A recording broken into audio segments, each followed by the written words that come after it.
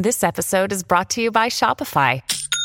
Forget the frustration of picking commerce platforms when you switch your business to Shopify, the global commerce platform that supercharges your selling wherever you sell. With Shopify, you'll harness the same intuitive features, trusted apps, and powerful analytics used by the world's leading brands. Sign up today for your $1 per month trial period at shopify.com/tech, all lowercase. That's shopify.com/tech. Full disclosure, it's going to sound like I'm yelling at you, but I'm not.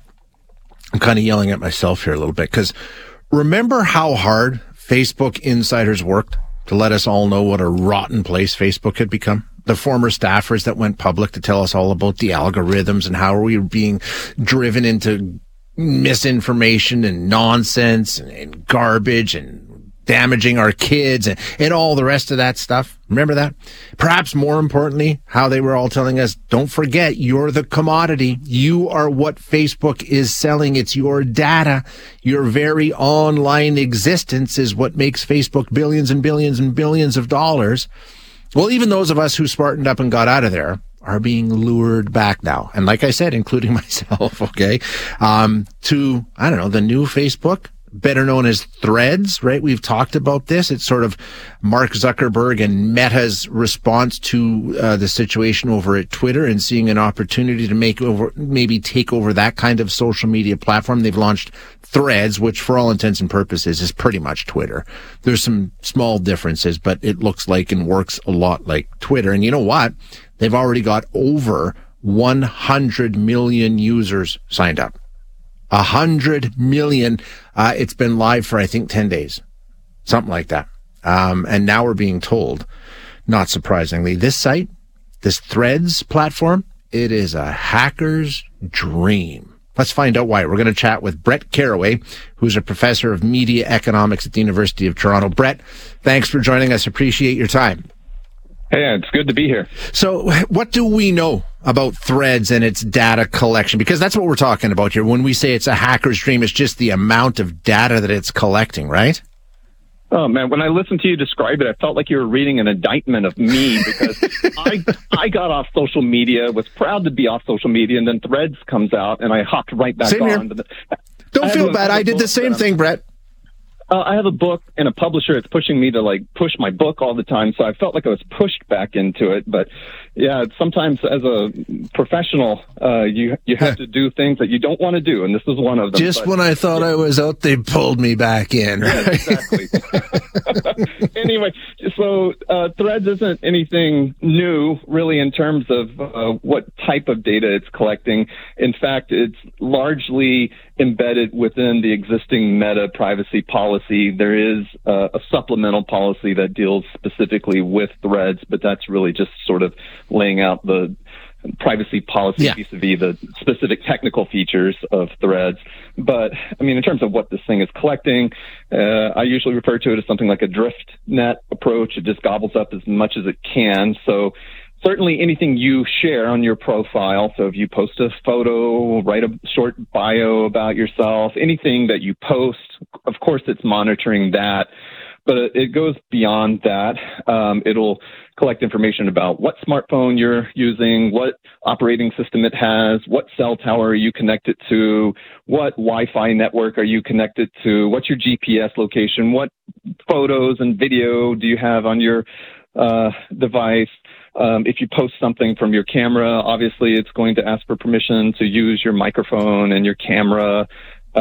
It'll collect data about everybody in your contact list. If you're using it to direct message people, it's going to grab that. If you're on a third-party application of some kind and you interface with any of Meta's properties, that's of course Facebook, Instagram, WhatsApp, and now Threads, it gobbles up information from the third-party app. All of this is because we live in a new media landscape now. It's very different than the 20th century when we were sort of based more on subscriptions and then advertising. But in the 20th century, the advertising model was to get the commercial message in front of as many people as possible. So it was more like broadcasting. Now it's about getting the commercial message in front of the right person. It's targeted advertising. Who's the most likely person to buy this good or service?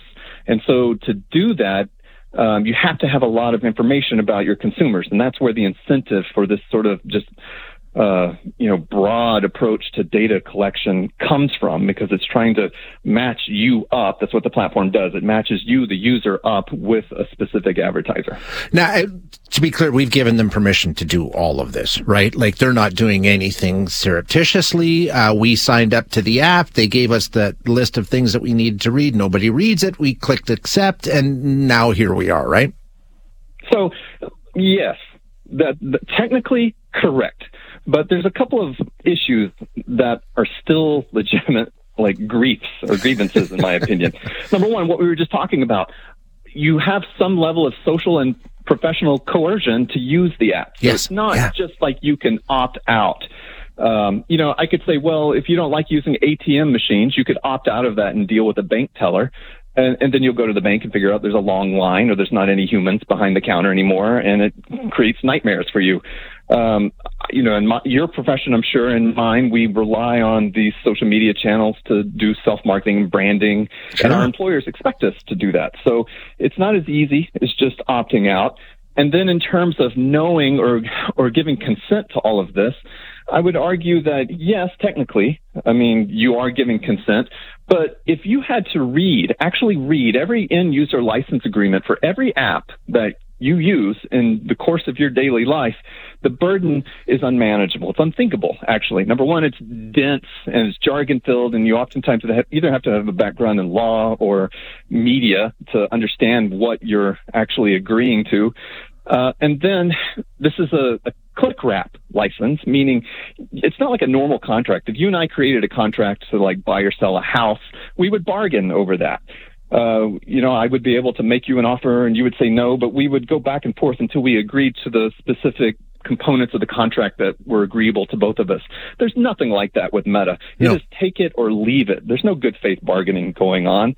And then finally, these agreements are never finished.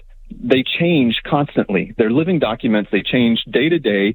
They don't give you notification in an explicit manner when the terms have changed. And you're never really giving consent, but they've got it so that if you just continue to use the service, just by logging into Threads or Facebook or Instagram, just by using it, that is, from their perspective, giving consent to whatever changes they've made.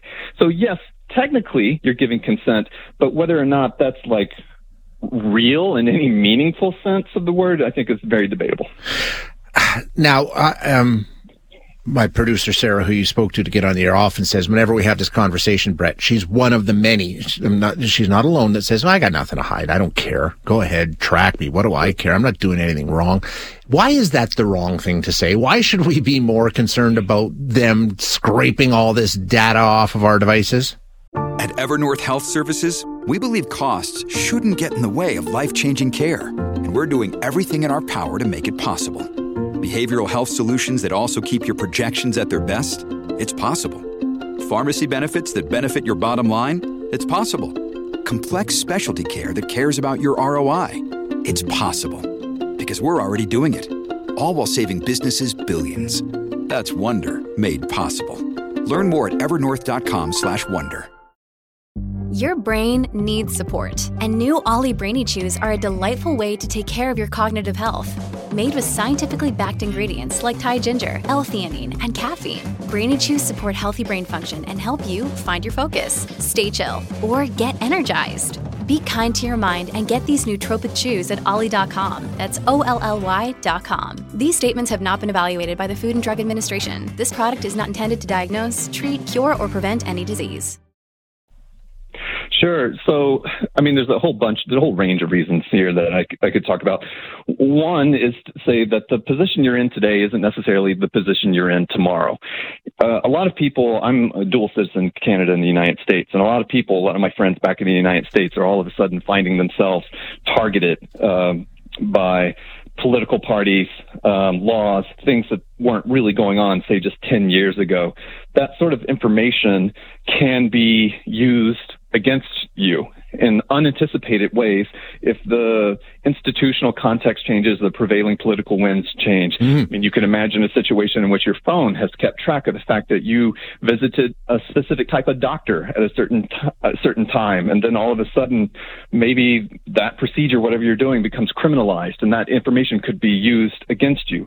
Or maybe the phone is gobbling up information about the types of purchases you do, your credit card balance, et cetera, and then you go to apply for a mortgage later on or some sort of loan, and then that financial data gets used against you. So you don't even have to be a member of a marginalized population to be on the receiving end of a power dynamic. It's not necessarily that we're all doing something illegal that we're hiding. That's true, I think, for most people, that we're mostly law-abiding citizens. But even still, this sort of data can be used to target you with specific information. It can impact you financially. It can, unfortunately, depending on what happens politically, could even impact you in just the public sphere. So, I mean, as somebody who lives in this world, and like you say, I hate Facebook. I'm not going to lie to you, Brett. If Mark, if you're listening, I'm sorry, but I do. I hate what Facebook has done to us. I still have Facebook because lots of people message me on it, but I don't go on there. I don't post. I'm not engaging with Facebook.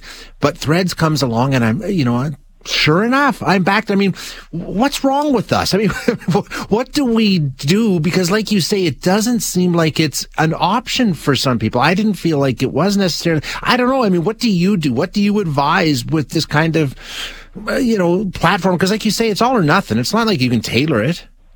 No. I got off of social media about 2 years ago, like all of it. I deleted it all of it. And I have to tell you, it was the most liberating feeling. I got my mornings back. Like I used to get up and hop on Facebook and start arguing with people, my friends and my family, about politics. And, I would just start off with a real cloud over my head. And I got off of it, and it felt phenomenal. It's like I had a rebirth of some kind. I'm doing it now, once again, more for professional reasons. So I'm trying to just not fall into the trap of arguing over highly politically polarized topics. Yeah. But and I think you do have to have some sort of boundaries for yourself in terms of the amount of time that you spend on the applications, the types of discussions that you get into, because oftentimes you enter into conversations where you don't have good faith participants in dialogue. It's just yelling at each other.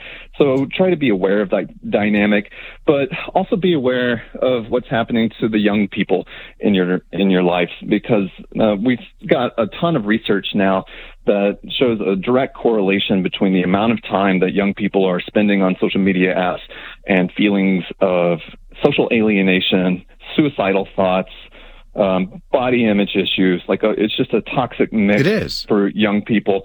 And I'm tired of the algorithm, because I can tell you what it's doing to my students is it's taking away the ability for them to go out and explore, take risks, and fail, because the algorithm serves up everything to them. And so they're losing the creativity of just going out and exploring and doing trial and error. And it's hard to put a number on that and make a case for why that's so bad. But as a university professor, I see it day in and day out, and it's very worrisome. So just be aware of what it does to the young people in your life. Yeah, great advice. Absolutely. Brett, thank you so much for being here today. I really appreciate your time.